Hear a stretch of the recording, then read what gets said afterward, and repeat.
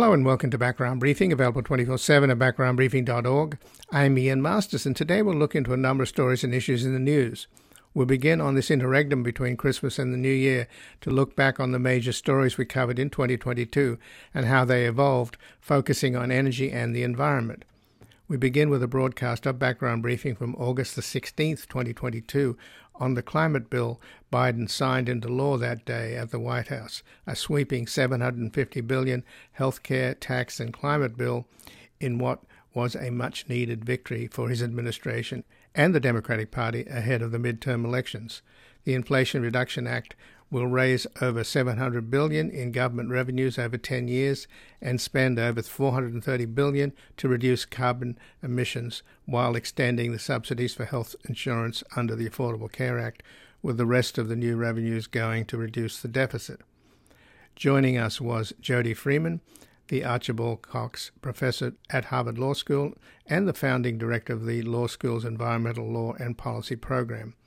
The co-author with Michael Gerard of Global Climate Change and U.S. Law, she also serves as a counselor for energy and climate change in the Obama White House and advised the Biden transition team. We discussed her article at the New York Times, "The Climate Bill Isn't Perfect, but It's Still a Major Victory." And before we begin, as the end of the year approaches, when folks make their charitable donations, I hope our listeners and donors think of Background Briefing and reward our determination to keep this program free of commercial advertising, corporate underwriting, and not to mention paywalls.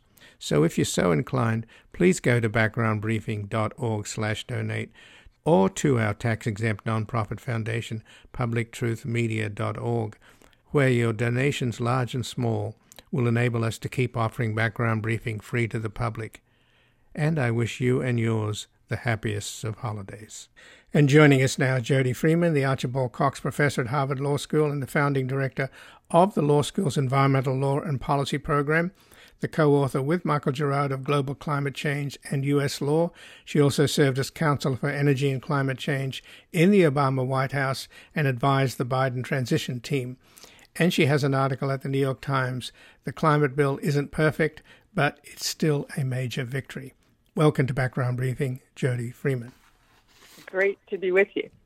Well, thanks for joining us. And today, President Biden signed into law this sweeping $750 billion healthcare, tax, and climate bill at the White House. And it's called the Inflation Reduction Act.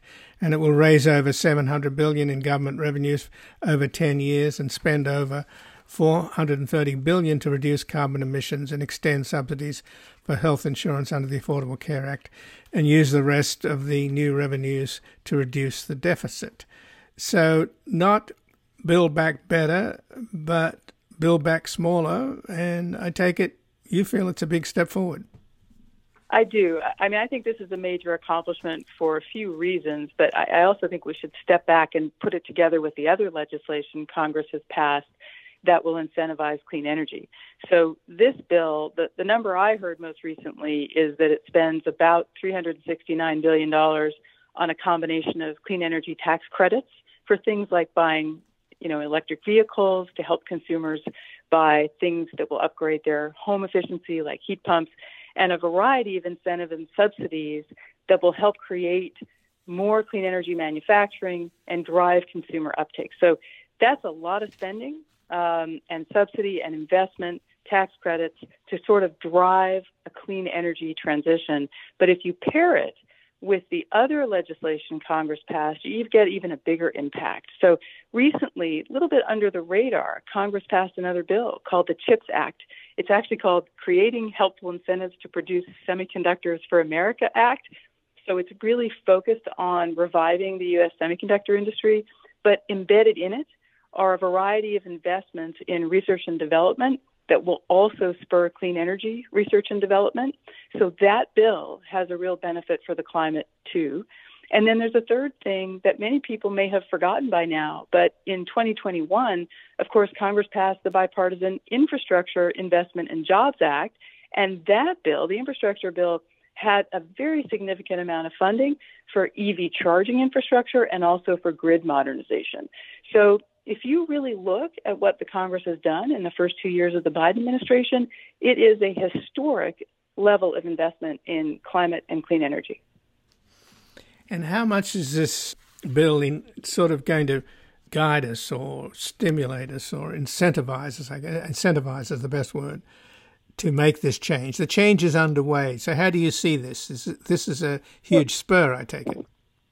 Yeah, I mean, I see it as sort of the biggest investment the U.S. Congress has ever made in really industrial policy to try to drive clean energy technology into the marketplace and then create consumer demand for it. So I'll give you just one example of how that could work. So Congress here is spending billions of dollars to try to reward decarbonizing industrial materials like steel and concrete. And they do it by creating a certification system so that the consumers, the public, will be able to tell what steel is lower carbon steel, right? So buyers will know through a certification system what the carbon content is of steel and cement. And that then helps create a kind of awareness around what the carbon content is. And then there's funding to help incentivize demand for that, purchasing of that, so that states and companies and jurisdictions that are going to use it for roads and for building will be able to use it in an affordable way. So the bill has a collection of incentives that both create markets for lower carbon products and then help consumers buy those products. So you argue, of course, and I take it's because these better options weren't on the table, that a more direct approach would have placed caps on the amount of greenhouse gases industries can emit or tax carbon dioxide emissions by the ton, in addition to funding clean energy. Those policies would make it more costly to pollute and push energy producers and consumers to shift to cleaner fuels instead. These measures only reduce emissions indirectly. So yeah. that's... So maybe that's the place to start, is really, let's put this bill in perspective by saying what it does and doesn't do. The bill really spends on incentives, tax credits to drive uptake of clean energy technology, to drive manufacturing of batteries, for example, and other low-carbon technologies, and to incentivize consumers to buy them. So that's all good. That creates markets for these products and demand for these products. It will help the auto industry sell low-carbon vehicles, electric vehicles. That's all to the good. But what it doesn't do, what this bill does not do, is actually put a limit on greenhouse gas emissions across the U.S. economy. You know, if the problem is greenhouse gas emissions, and that is the problem with climate change, the most direct thing you could do is cap those emissions, or another alternative will be to tax them, but you have to make polluting costly. So this bill doesn't actually attack the problem that way, and that's why, you know, in my New York Times piece, I said, look, it's not perfect. It's not the perhaps ideal solution. But what it does is it makes significant investments in the alternatives to help make the low carbon, clean energy alternatives more attractive to consumers and to help create more research and development for the clean energy transition. So it may not be the ideal solution, but it's certainly a major step forward. And again, I'm speaking with Jody Freeman, who's the Archibald Cox Professor at Harvard Law School and the founding director of the law school's Environmental Law and Policy Program, the co-author with Michael Gerard of Global Climate Change and U.S. Law. She also served as counselor for energy and climate change in the Obama White House and advised the Biden transition team. And she has an article in the New York Times, "The climate bill isn't perfect, but it's still a major victory." So looking into some of the benefits in this bill, particularly getting a $7,500 tax credit to purchase a new electric car, or about $4,000 for a used one, there is a sort of caveat, is there not, Jody, about where the batteries come from and where the components in the battery are sourced? Yeah. So there are actually incentives here that will require the auto companies over time to get the minerals that are in the batteries, like lithium and cobalt, from countries that have free trade agreements with the United States. So that is phased in over time. In order for the car companies to take advantage of the credits that will be offered that you just mentioned, they have to phase out minerals from non-free trade countries like China. And there are also incentives that phase in a requirement for the batteries to be made in the United States or in North America, so that over time, the battery components need to be North American made. And all of that is, kind of phased in so that there's a little bit of time for the auto industry to get up to speed, because they don't immediately have all the sources for those minerals, for example, and we don't immediately have all of the capacity in the U.S. to manufacture all of the battery components.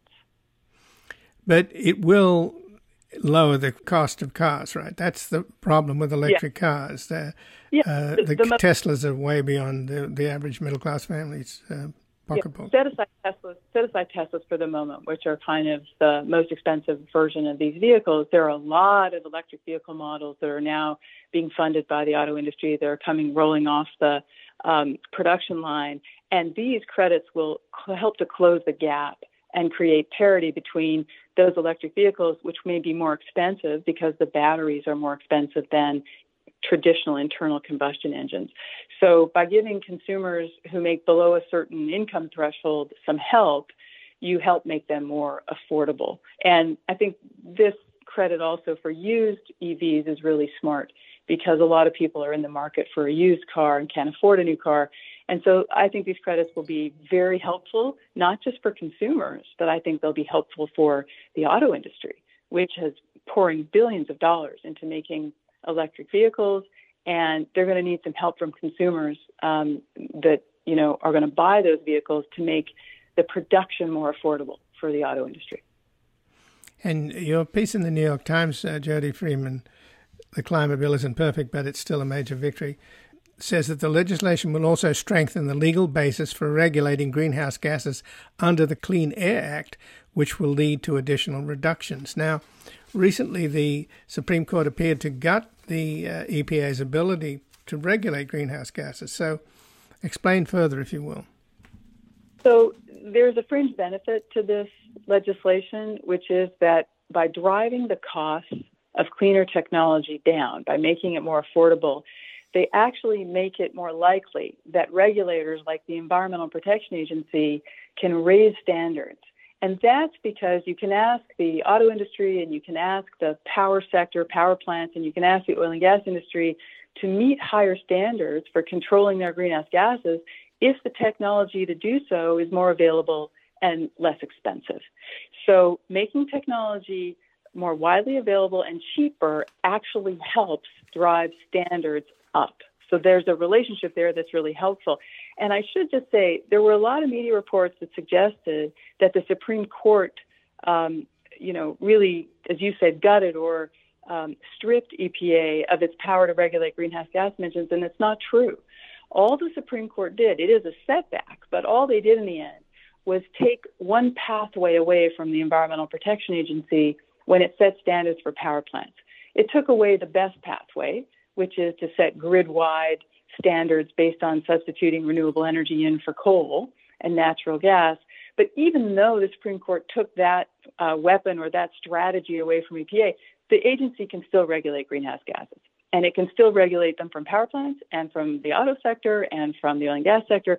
So the EPA is still a powerful agency. It's still a greenhouse gas regulator. And this bill is going to help it out, because this bill is going to make carbon capture and sequestration more affordable, which might mean down the road, more utilities are going to be using it to control their power plant emissions. And that means it's more likely EPA can actually require it. So I think there are two great things about this bill, the climate provisions in the Inflation Reduction Act. One is that it subsidizes and incentivizes and invests in clean energy technology. And the other is it's going to help the regulators like EPA drive greenhouse gas emissions down. The upshot, Ian, that everybody is citing is the projection of achieving 10% more reductions by 2050 toward the U.S. goal to meet the Paris Agreement. That goal is 50 to 52% below 2005 levels by 2030. So the bottom line is we get to 40% instead of just reaching 30% below 2005 levels. That's the incremental 10% improvement I talk about. You could say, well, that seems pretty small, but actually it's only 7 years or so to 2030, and another 10% reduction by then is pretty good, and it gets us closer to our commitment to Paris. So I think there's a lot of upside to this bill. So what do you think of environmentalists like Bill McKibben? Apparently his new book is pretty apocalyptic and almost suggests, we always talked about how we're running out of time and how global warming has these detrimental multiplying effects as you lose more of the ice cap, therefore less light gets reflected back into outer space and more is absorbed in the oceans, etc. And that, obviously under Donald Trump, we lost 4 years altogether.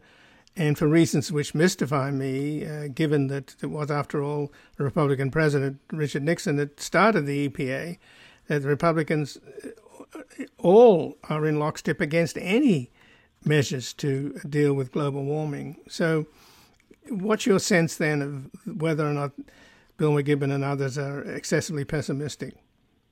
Well, let me just say, obviously, this legislation, these investments, and even all of the bills I cited to you that Congress has passed, all of it's not enough. I mean, there's no question that we have a major challenge here with warming that is happening faster and with more negative consequences than we predicted. I think we're seeing that all around us. Heat waves, intense storms.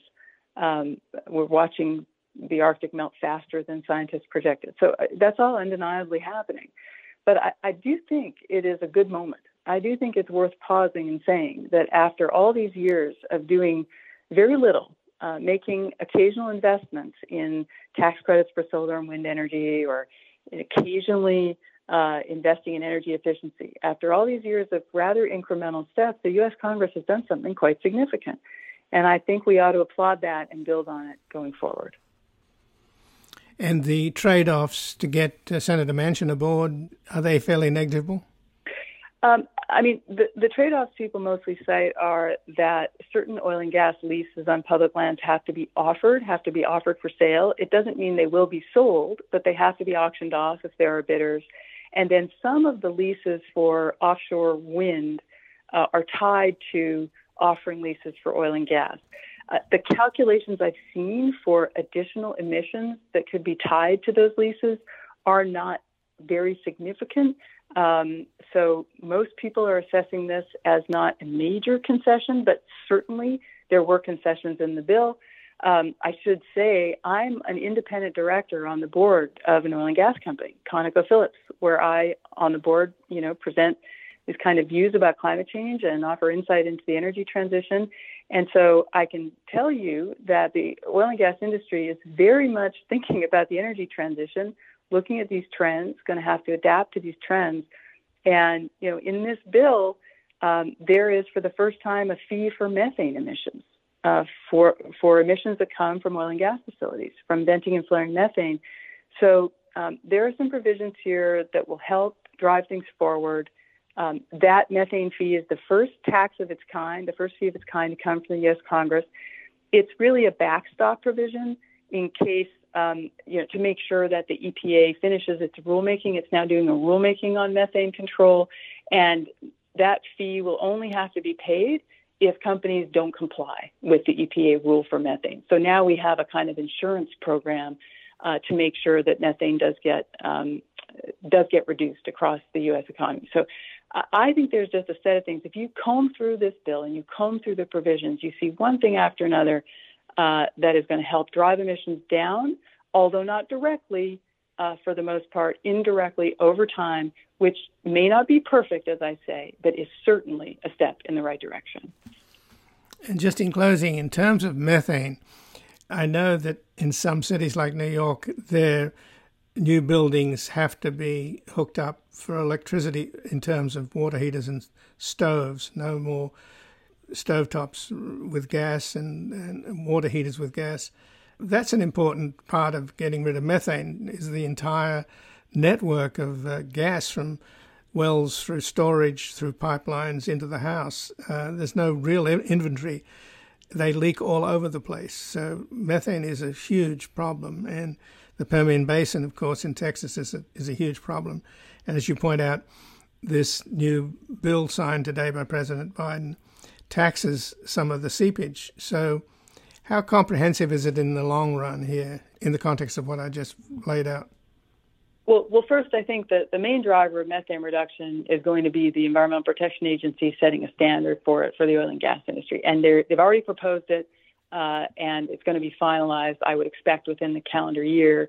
And that really requires companies to monitor their emissions of methane and take steps to reduce it once they evaluate whether it's leaking. So I think that's a very significant program. It's going to be a historic program from the Environmental Protection Agency, and I think that will be the main driver. The requirements you're talking about at the state level, they're important too, in the sense that we see more and more requirements for new buildings to be electrified, and we're seeing a trend toward electrification of the new building stock, just like we're seeing a trend toward electrifying vehicles. That's going to take some time. Both of those things will take some time. The fact that Congress is now infusing money into that transition is very helpful. So I think we're sort of rowing in the right direction. The problem is things don't happen as urgently as they need to. And so there's still some frustration, and I really understand that. But after some years of, pretty bad news and a lot of setbacks and moments where, the negotiations over the Build Back Better bill were verging on collapse multiple times, the fact that you get a package over the finish line here, with a lot of credit to Leader Schumer and a lot of credit to the staffers in Congress and to Senator Carper, who headed the Environment and Public Works Committee in the Senate. And in the end, whether you think he's a hero or a villain, Joe Manchin was necessary to get this over the finish line. Once you see that this bill gets over the finish line with so much investment in it for climate change, I think you just got to acknowledge that it's a step in the right direction. Well, I thank you very much for joining us here today, Jody Freeman. Great to be with you. And again, I've been speaking with Jody Freeman, who's the Archibald Cox Professor at Harvard Law School and the founding director of the law school's Environmental Law and Policy Program. She's the co-author with Michael Gerard of Global Climate Change and U.S. Law, and also served as Counselor for Energy and Climate Change in the Obama White House and advised the Biden transition team. And she has an article in the New York Times, "The Climate Bill Isn't Perfect, but it's still a major victory." And that was a broadcast of Background Briefing from August the 16th of 2022, and we'll take a brief station break and be back with another Background Briefing from October the 10th of 2022.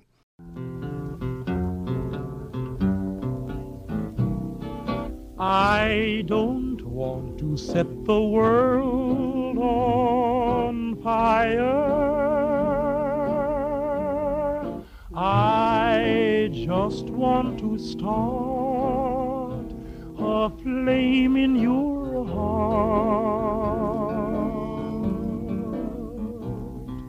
In my heart I have... Welcome back. I'm Ian Masters, and this is Background Briefing, available 24/7 at backgroundbriefing.org.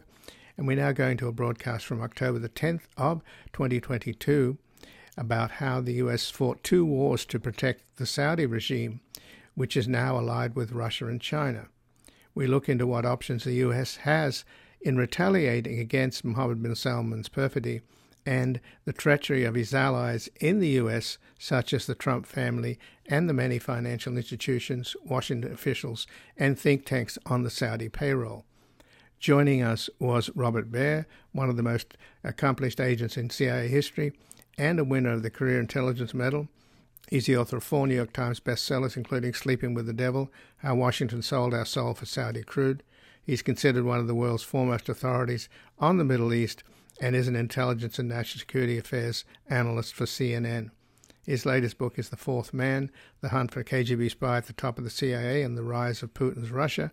And we discussed how the U.S. fought two wars against Iraq to protect the Saudi regime, which now has aligned itself with Russia and China and is financing Trump's comeback while jacking up the price of gas to hurt the Democrats in the election a month away. Welcome back. I'm Ian Masters, and this is Background Briefing, available 24/7 at backgroundbriefing.org. And joining us now is Robert Baer, one of the most accomplished agents in CIA history and the winner of the Career Intelligence Medal. He's the author of 4 New York Times bestsellers, including Sleeping with the Devil, How Washington Sold Our Soul for Saudi Crude. And he's considered one of the world's foremost authorities on the Middle East and is an intelligence and national security affairs analyst for CNN. And his latest book is The Fourth Man, the hunt for a KGB spy at the top of the CIA, and the rise of Putin's Russia.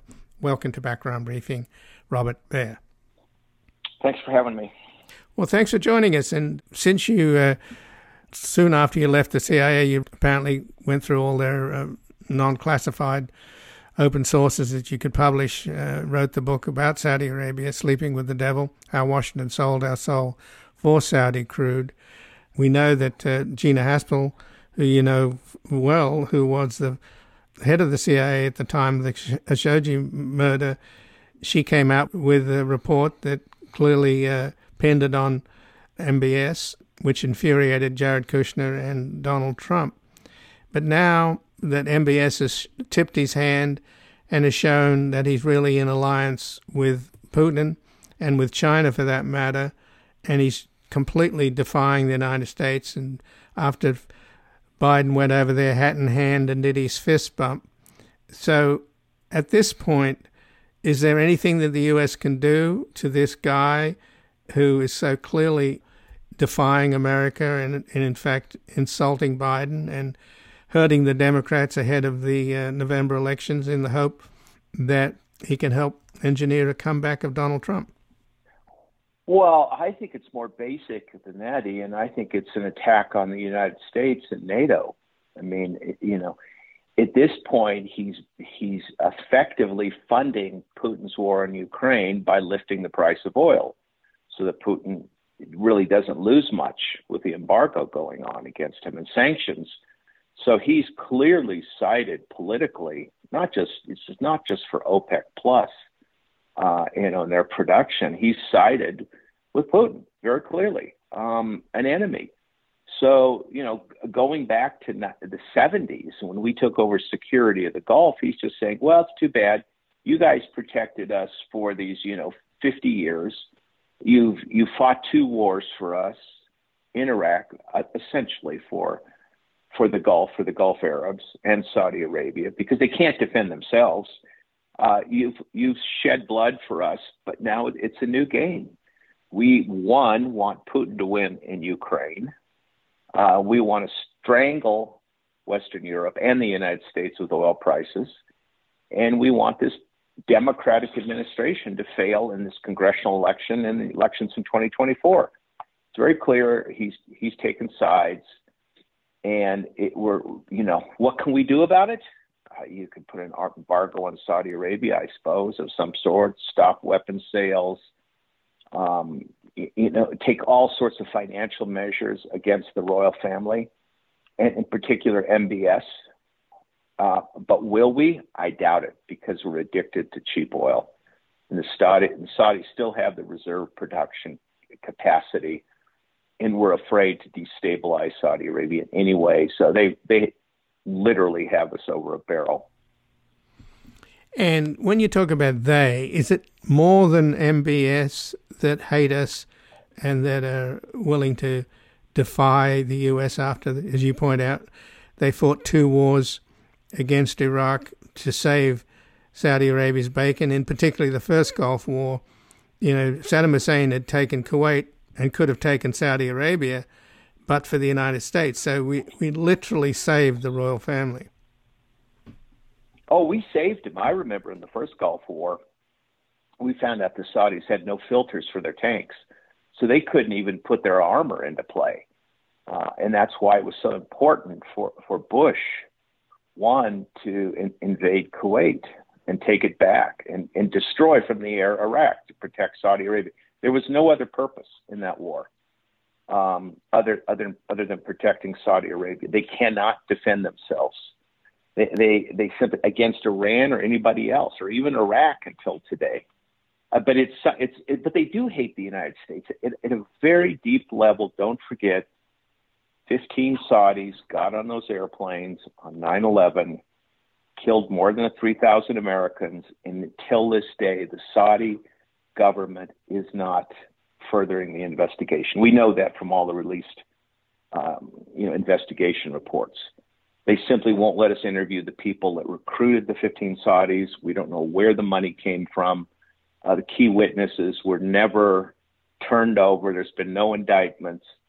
So on 9/11, 2001, Saudi Arabia, somebody at some level attacked the United States, threw us into a war on terrorism, an ill-fated war. And they have not helped. They have not helped, and that's just a fact. I mean, I realize the grievances go both ways, but we're talking about Saudi actions, not American.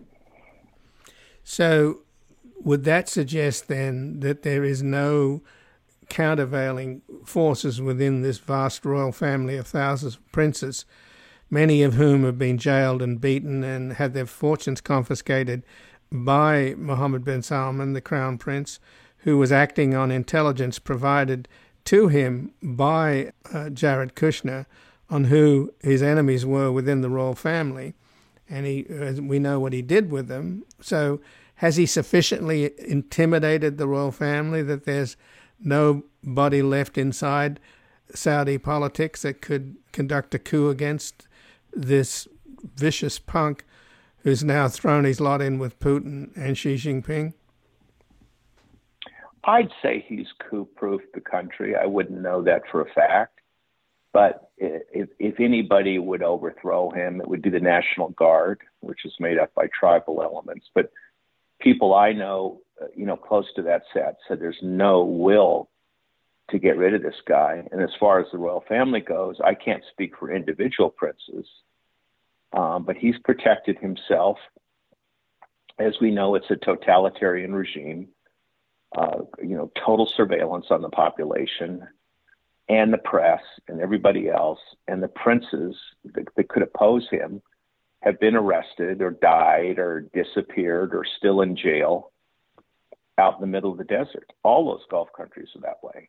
There is no rule of law. It's the royal family, and they destroy anybody that dares stick their head up. So I don't foresee a coup. I foresee him forging ahead in this alliance with Putin, and you have to look at it from his perspective.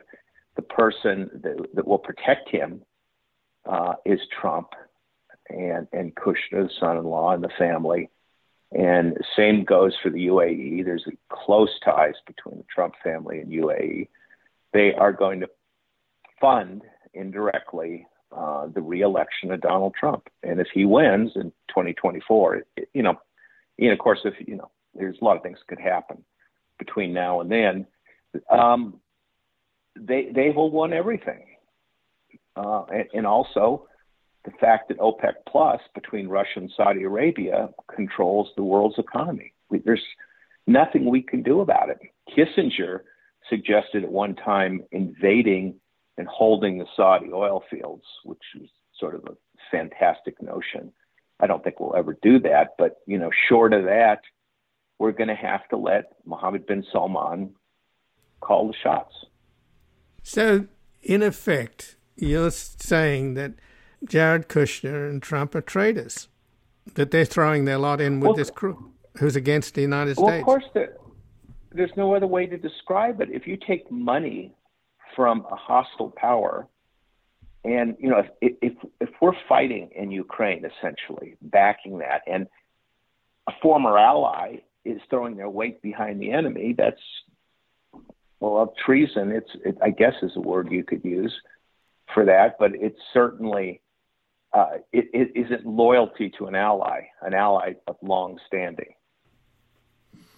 So what can the Democrats do? It's their fate and the fate of the country. I mean, if people are paying a lot for gas in the beginning of November, the first week of November, we know that they're not necessarily sophisticated voters, and for all the gains, activism from women appalled at the Supreme Court's abortion decision, etc., they could all be wiped out easily by the fact that the price of gas is high and they will blame it on Biden.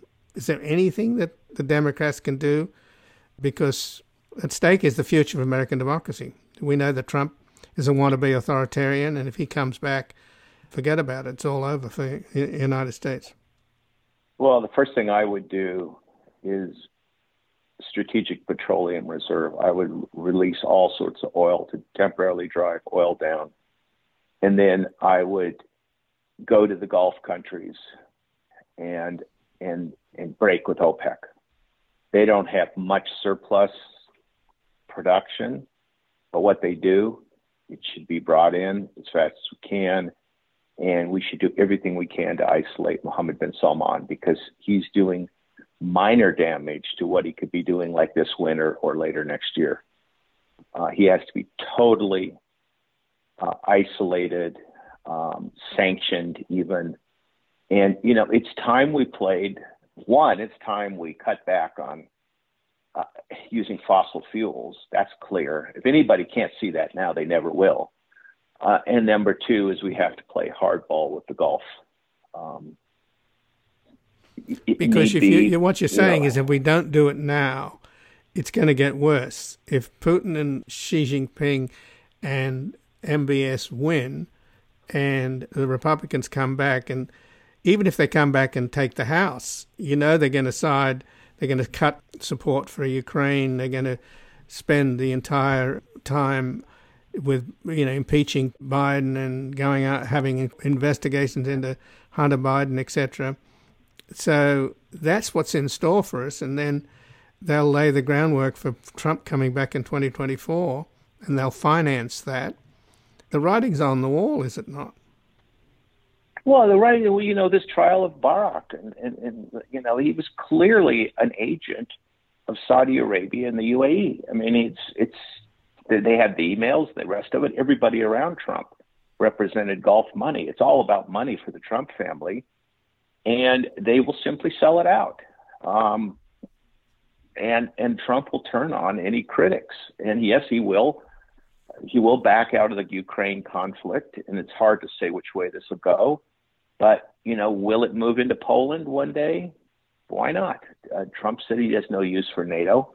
So Article 5, defending other NATO nations, is out the window.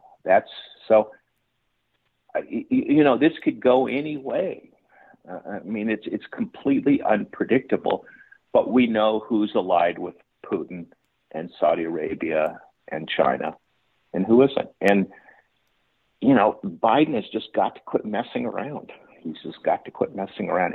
It's an existential war. I know that sounds very alarmist, but it's an existential war is being fought in Ukraine, not just the potential for nuclear exchange, but for the control of Europe. And MBS and Putin intend and have said they intend to make an assault on Western European civilization in the West, including the United States. That's clearly what he's doing now at this point. And there's one Saudi apologist after another that's going to come. It's on the Saudi payroll. Most of these institutes in Washington are on the Saudi payroll or the Emirati payroll. They will come. They will just, and it doesn't matter whether Democrat or Republican, will stand up for the defense of Saudi Arabia. It's so few people in Washington are unwilling to tell the truth about that country. Even when they chop up alive a Washington Post contributor, it still didn't shake the Saudi lobby very much. And I could go through the names, ex-colleagues, State Department. They all leave the CIA and go work for Saudi Arabia. And they are doing the analysis and the rest of it. And the mainstream press, that's who they draw on, are paid Saudi shills.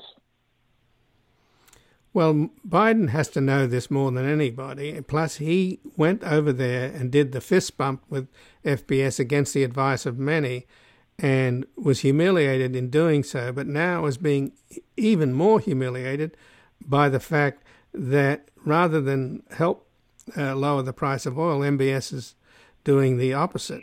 And Biden has egg on his face. So surely he has a motivation. Somebody has to lay out what you're talking about, because it's as clear as day what's going on here. Well, it's a threat to Biden, because you're absolutely right. I mean, the Republicans have said they're going to pull a Benghazi on Hunter Biden. I mean, I think it's fairly clear that Hunter Biden could be brought up on tax charges and the rest of it, but that's not what they're going to go after. They're going to paint Biden as part of the same corruption. There's no evidence that he benefited from his son's business.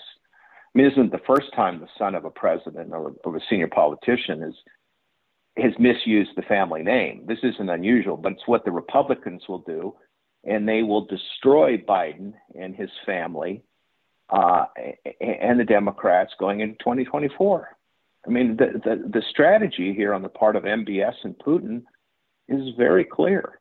They're playing for keeps, the long game, and we're still living in yesterday. That Biden thinks he can go deal with MBS. I mean, the man's a murderer. So why he ever went there and thought he could cut a deal with him, I don't know. Whoever advised Biden to do that at the State Department should be handed his head.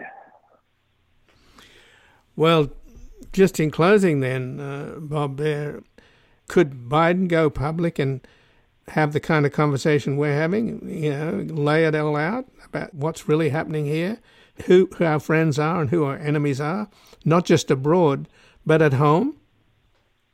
I think he should, but I don't see that in his personality, and the people around him come from the same milieu as other Saudi defenders.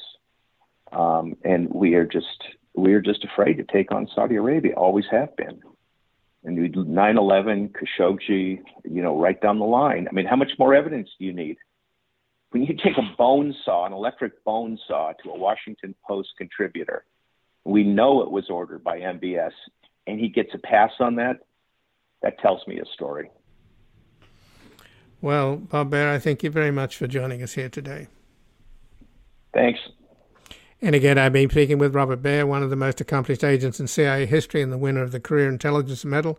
He's the author of 4 New York Times bestsellers, including Sleeping with the Devil, How Washington Sold Our Soul for Saudi Crude, and he's considered one of the world's foremost authorities on the Middle East and is an intelligence and national security affairs analyst for CNN. And his latest book is The Fourth Man, The Hunt for a KGB Spy at the Top of the CIA and the Rise of Putin's Russia. And that was a broadcast of Background Briefing from October the 10th of 2022, and we'll take a brief station break and be back with another Background Briefing from November the 8th of 2022.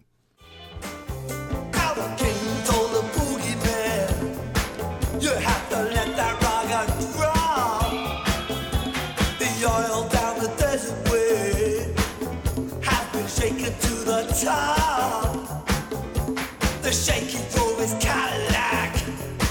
He went cruising down the hill. The prison was standing on the radiator grill.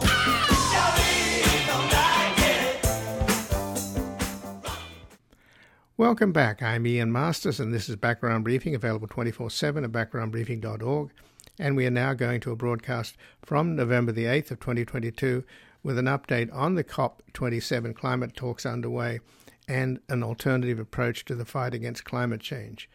With the COP27 climate talks underway at a resort in Egypt frequented by Saudi princes, we spoke with David Victor, a professor at the Center for Global Transformation, endowed chair in Innovation and Public Policy at the University of California, San Diego, where he also co-directs the Deep Carbonization Initiative. He was a convening lead author for the Intergovernmental Panel on Climate Change and is the author of a number of books, including Natural Gas and Geopolitics and The Collapse of the Kyoto Protocols and The Struggle to Slow Global Warming.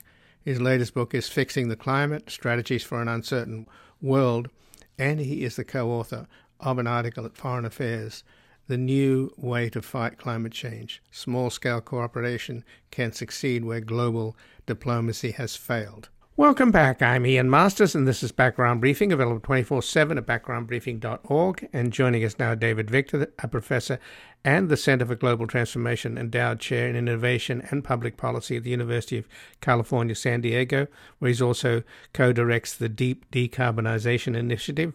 He was a convening lead author of the Intergovernmental Panel on Climate Change and is the author of a number of books, including Natural Gas and Geopolitics and The Collapse of the Kyoto Protocols and The Struggle to Slow Global Warming. His latest book is Fixing the Climate, Strategies for an Uncertain World, and he is the co-author of an article at Foreign Affairs, The New Way to Fight Climate Change, Small-Scale Cooperation Can Succeed Where Global Diplomacy Has Failed. Welcome to Background Briefing, David Victor.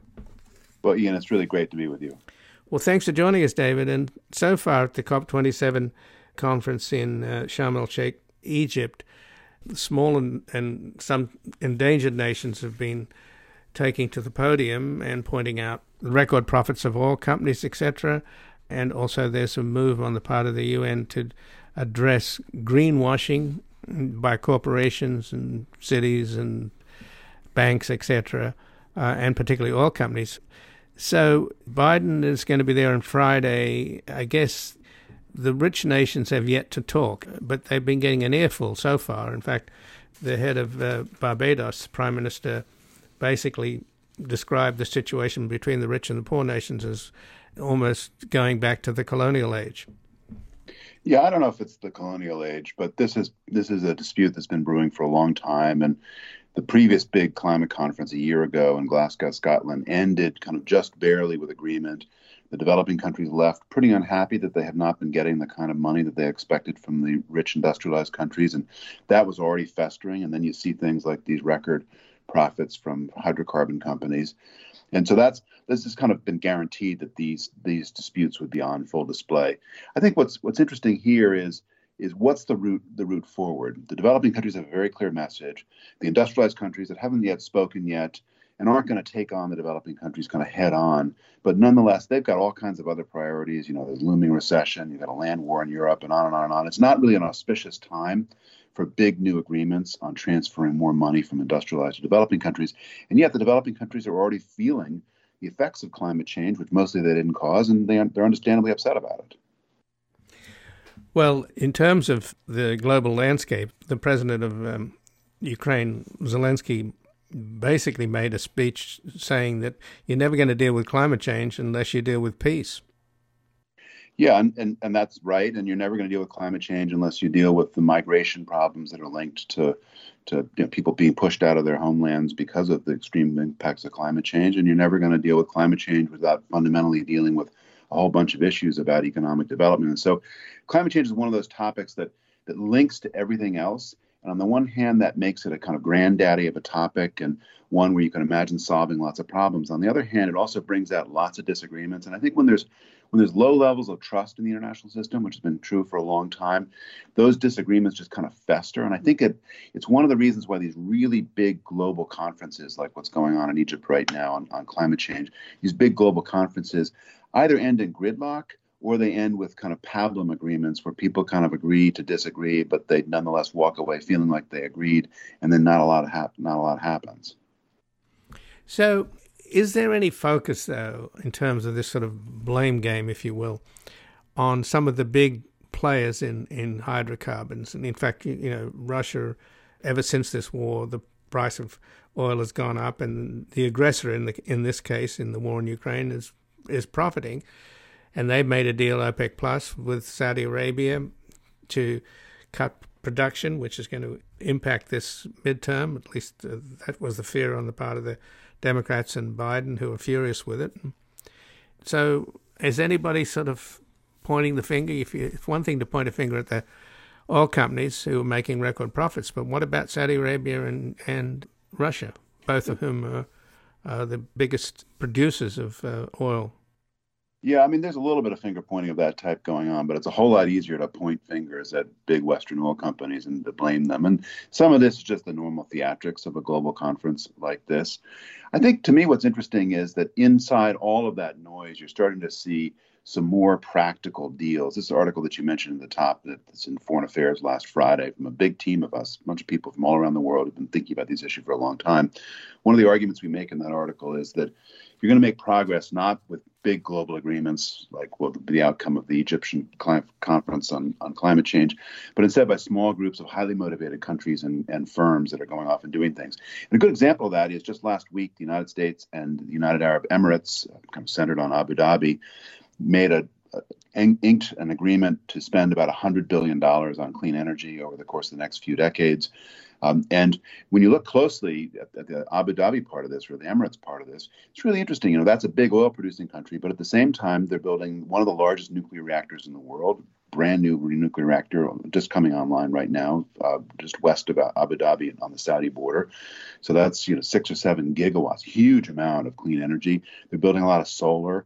And so what you're seeing is a lot of kind of clutching and gearing going on in these big oil, even in the oil producing countries, where they're trying to figure out how do you make a lot of money right now, which is doing a good job at that. But then also, how do you invest in the future? And I think some countries are doing that. I think the Russians are pretty much hopeless, and the Russians, for the most part, I think voted themselves off the global island for quite a long time. And I don't see a lot of attention to Russia in the climate change conference. They're just completely uncooperative. They're constantly in the way, and people are mostly trying to navigate around them. So your article at Foreign Affairs, A New Way to Fight Climate Change, Small-Scale Cooperation Can Succeed Where Global Diplomacy Has Failed. The picture is a picture of a vast solar array in the Emirates. Is that where it is? Yeah, and indeed one of the largest, I think to this date, still the largest in the world, but there's so many going up that honor is constantly moving around the world. One of the largest solar arrays in the world is in fact in the Emirates, and it's a sunny place. They've got a good grid, and they, up to a point, can connect a whole lot of solar. And it's in their interest to do that, partly because they're trying to reduce the consumption of natural gas and oil for making electricity, which lowers emissions, but also allows them to sell more in the global market. But it also allows them to help play a role in bringing down the cost of solar.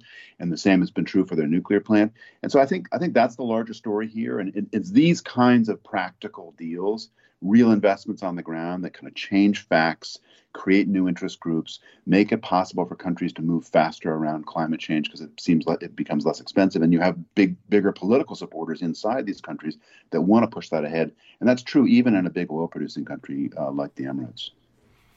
But given that Russia has weaponized oil and gas, and that a part of Putin's strategy is to both make Americans feel the pain at the pump, and already the Republicans are hinting that they may cut aid to Ukraine, but the Europeans, of course, are going to have a cold winter along with the Ukrainians, and Germany is a very key player there. So solar arrays don't necessarily work that well in Germany. What kind of initiatives are there in terms of wind? Is that an alternative? Because as ugly and hideous as this war in Ukraine is, the silver lining might be a forced, going cold turkey on oil and gas out of necessity. Yeah, and I think that's your question's pointing exactly to where, in fact, European policy is headed, and frankly, American policy is headed as well. And I find it useful to separate the short term from the long term. The short term, over the next few years, the Europeans are going to find anything that they can that burns, and they can't go cold turkey on oil and gas, especially on natural gas. They're going to bring in more gas from the United States in the form of liquefied natural gas, LNG. That's become very expensive. That market's very tight right now. A lot of that LNG is actually destined for Asian markets, and so it's being redirected into Europe, and it's driving up the global price.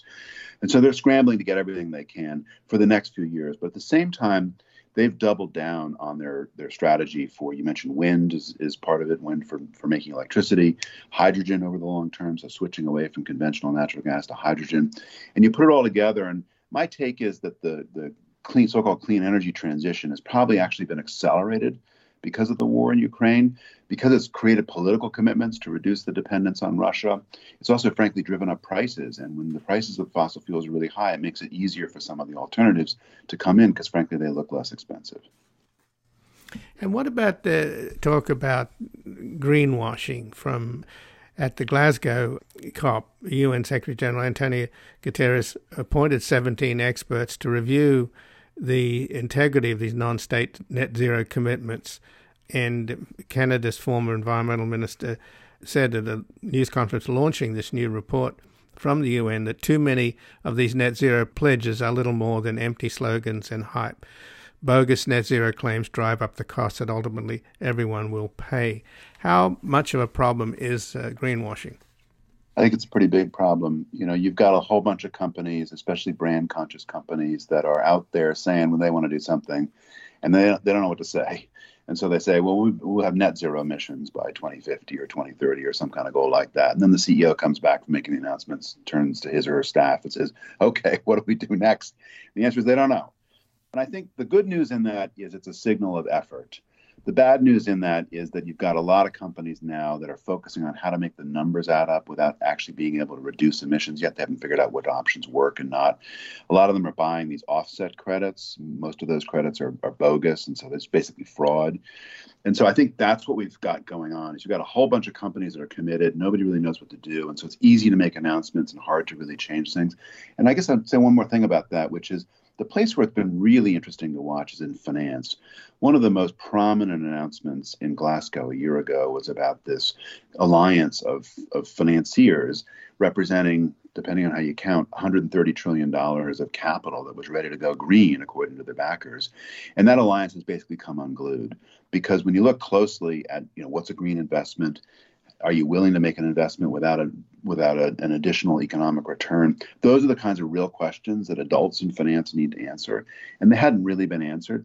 And so I think folks got, to use the metaphor, they got out over their ski tips and making bold claims without really knowing how to put them into practice, and that's where we are right now. So is there a way then obviously reparations, that's a word that John Kerry, who's leading the U.S. delegation, wanted to avoid. And, of course, it's a politically dead on arrival here in another context in terms of race relations in the United States.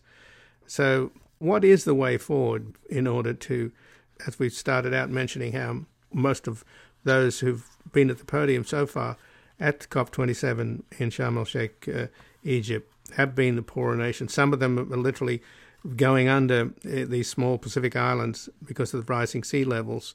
And as I mentioned, Prime Minister of Barbados has compared the divide between the rich and poor nations as a form of new colonialism. So what are the answers? I mean, isn't that really what your article, Foreign Affairs, is about a lot? But who's going to run with the ball? Yeah, so that's exactly what the article is about. And I guess I'd say three things. First is there'll be a lot of talk about reparations and big numbers will be discussed, and none of that's going to happen. I think that's politically dead on arrival.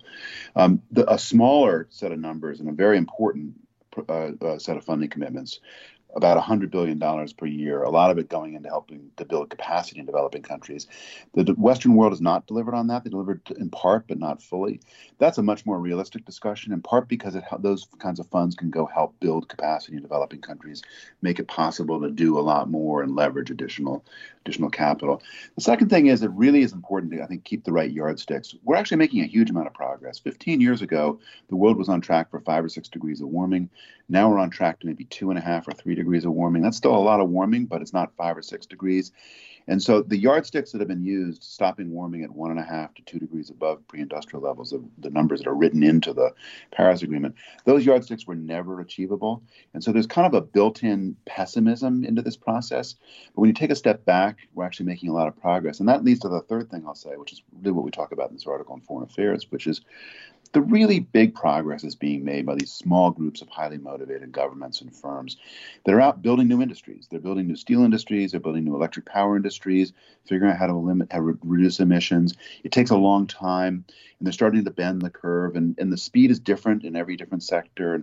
And I think I'm very concerned that the Egyptian meetings are going to end in a kind of political gridlock and everyone's going to have pessimism about the overall process. And yet when you take a step back, it's these small groups that are out really changing facts on the ground and making it easier to transform these industries that will be the ultimate real engines of progress here.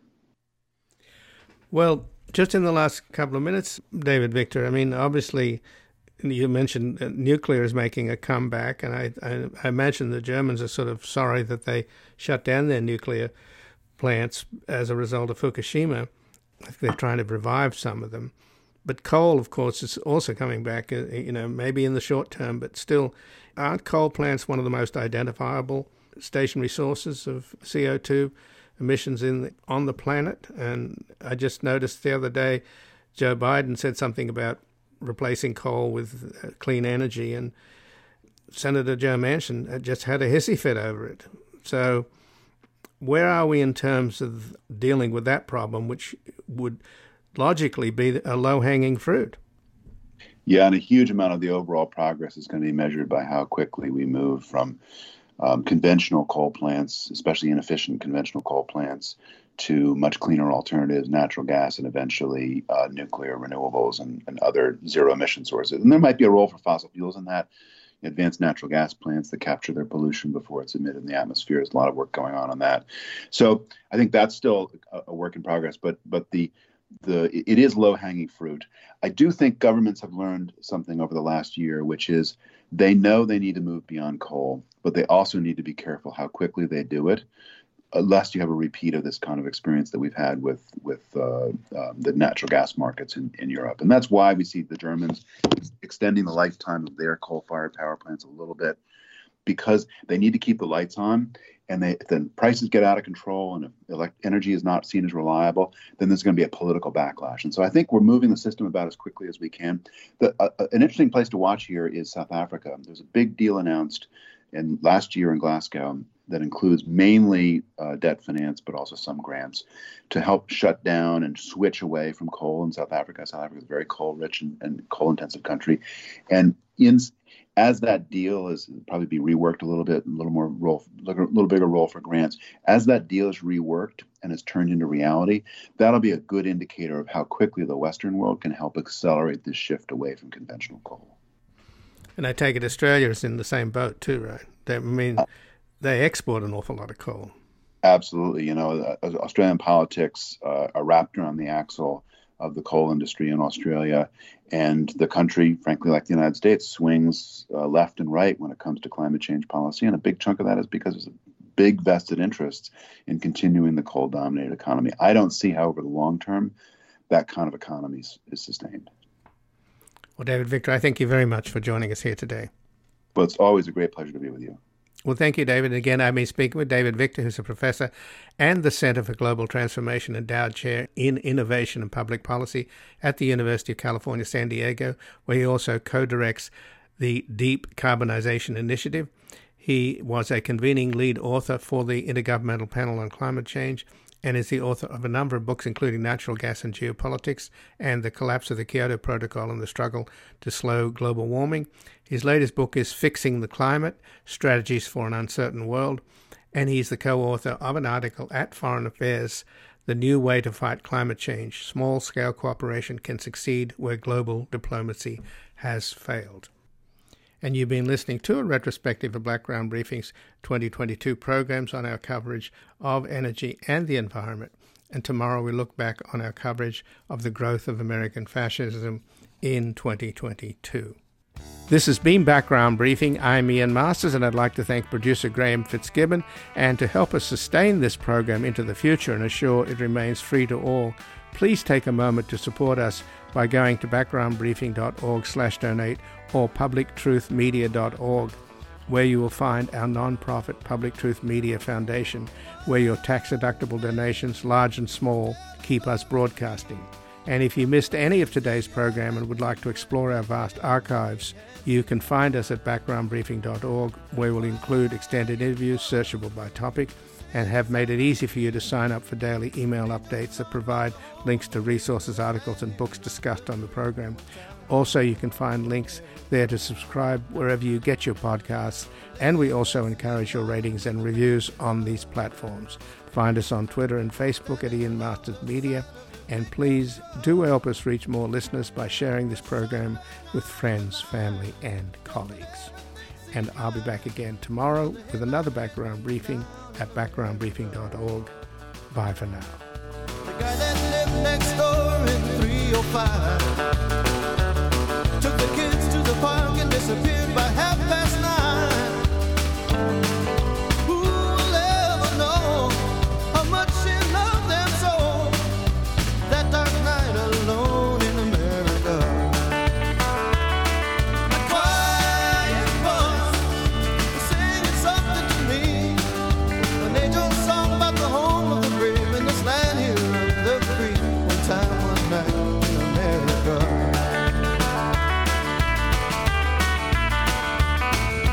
Four small boys playing